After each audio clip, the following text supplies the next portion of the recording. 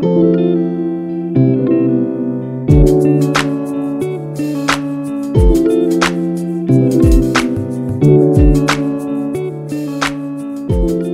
and welcome back to Let's Hash It Out with myself, Harry, my co-host Aaron. How's it going? And I'm co-host Joey. Hello. So today we're talking about urban legends. So yeah, we're going to get straight into it. Yeah. Who wants to go first? I want to go last. You want to go last? Yeah. Right. I'll chuck myself in the ring then first. Alright. So mine's called The Licked Hand. Yeah, it sounds real weird, doesn't it? It sounds real weird. So basically, a beautiful young girl is left home alone with her only dog to protect her. On the news that night, they announced there is a serial killer on the loose in the area. Before she goes to bed, she locks all the doors and tries to lock all the windows, but the one in the basement won't lock. She decides to leave it unlocked, but locks the basement door and goes to bed. Her dog takes its customary place under her bed. In the deep of night, she awakens to a dripping sound coming from her bathroom. Half awake, the girl feels for the comforting lick from her dog and falls back to sleep. She reawakens to the dripping sound, reaches her hand down to the dog where she feels the reassuring lick and falls back to sleep again. Once more, she awakens to the drip sound. She reaches her hand down and feels the lick of her dog. Now curious about the dripping sound, she gets up and slowly walks towards the bathroom.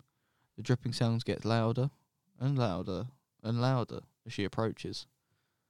She reaches the bathroom and turns on the light, and she is greeted by a horrific sight. Hanging from the shower nozzle is her dog, with its throat slit open and its blood dripping into the bathtub. Something on the bathroom mirror catches her eye.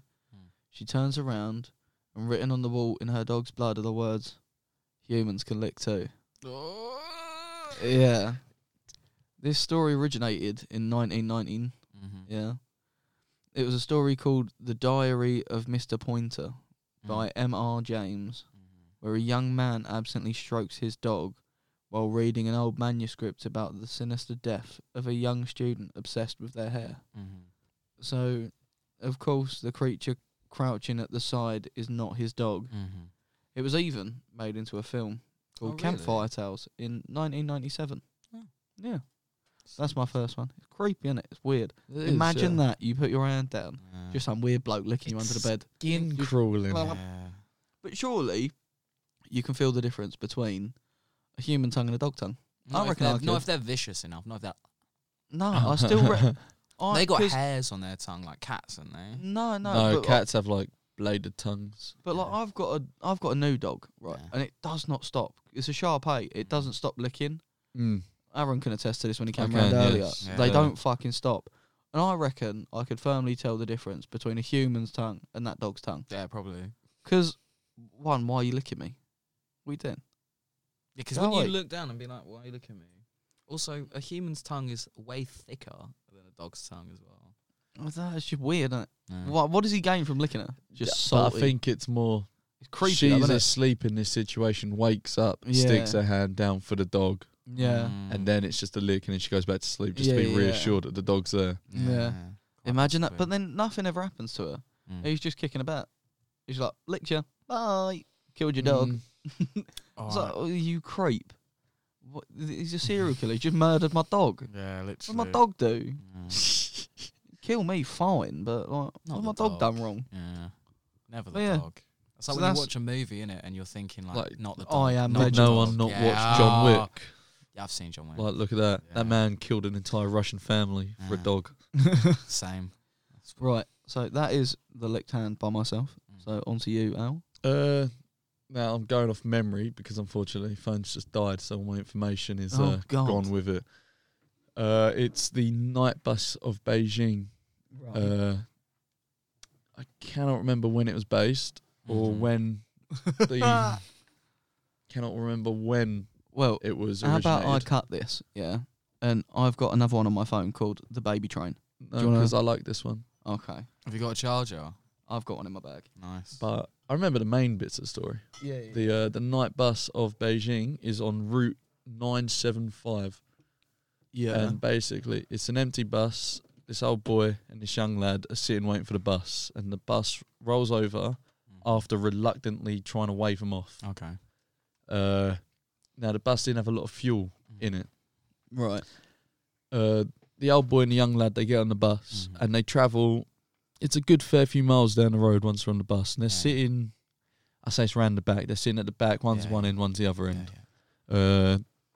I'll put an Arriva bus in this situation. You know how you got the middle aisle, you got the seats. There's 5 seats at the back. Yeah. Old boys at the left, young lads on the right. Right. Honestly, getting on one of them is a nightmare. It is a nightmare. It might as well be an urban legend. Do you remember those Arriva buses? Yeah. Oh, John, when they took over.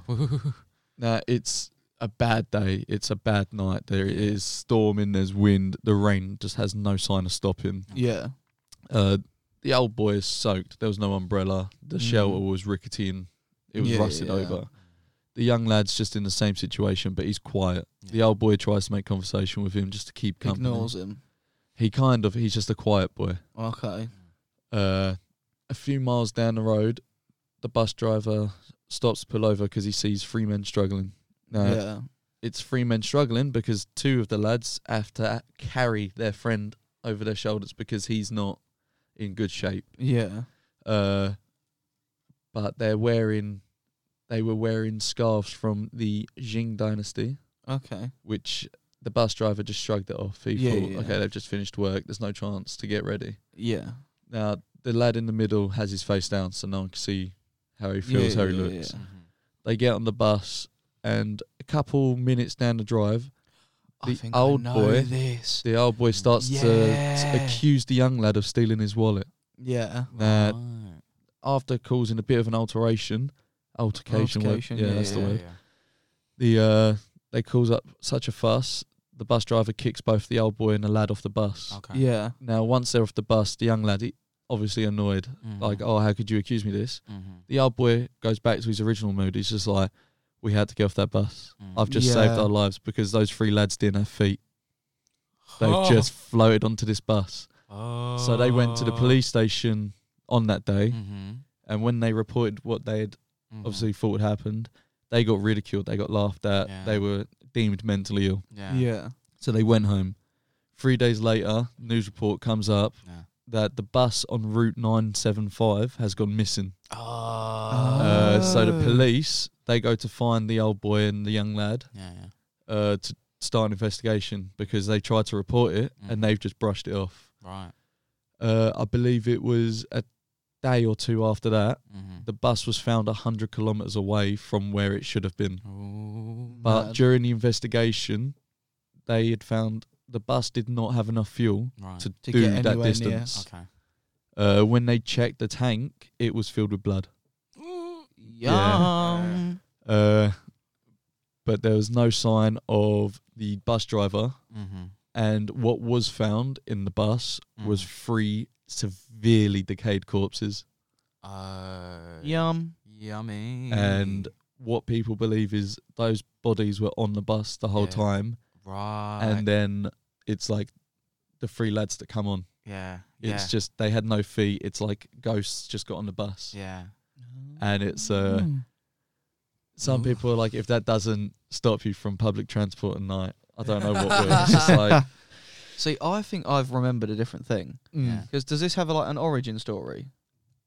It would have, because if I remember, because I remember something similar to this. Yeah, like so the old man gets them off the bus, rah rah rah. yeah. And with yours, it's they didn't have any feet, but with the one that I've heard that's similar, the guy with his head down, and I think it's like an urban legend / like actual crime.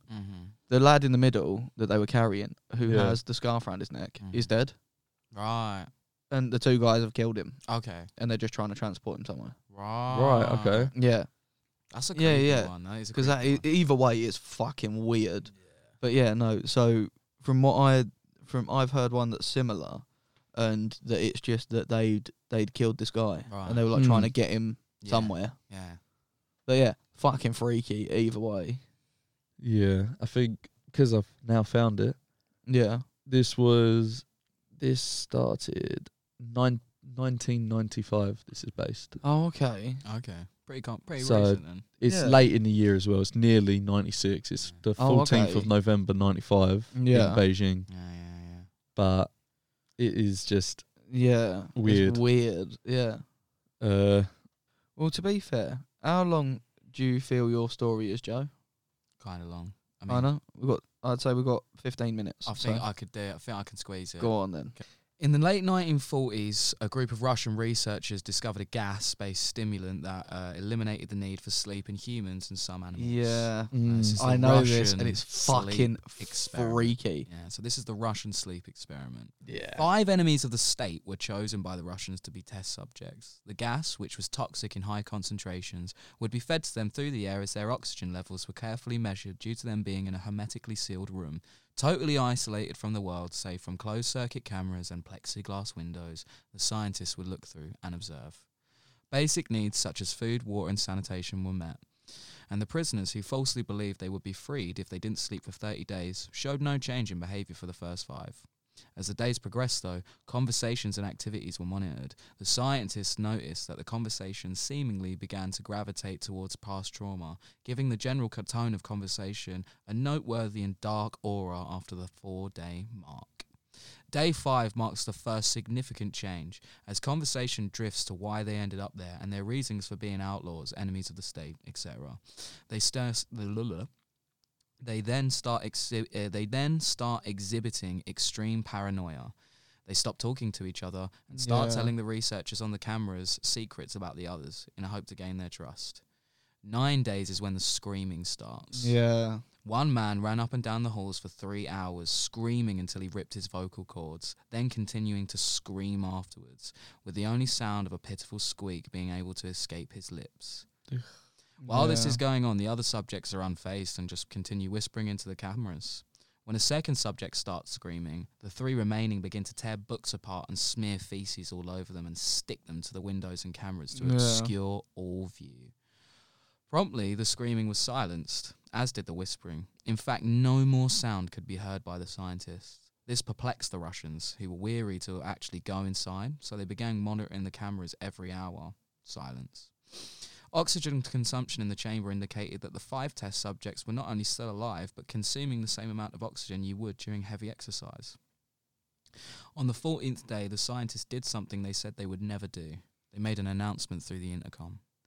Step away from the doors. We are opening them all to check if the microphones are still functioning. Step away from the doors and you will be shot.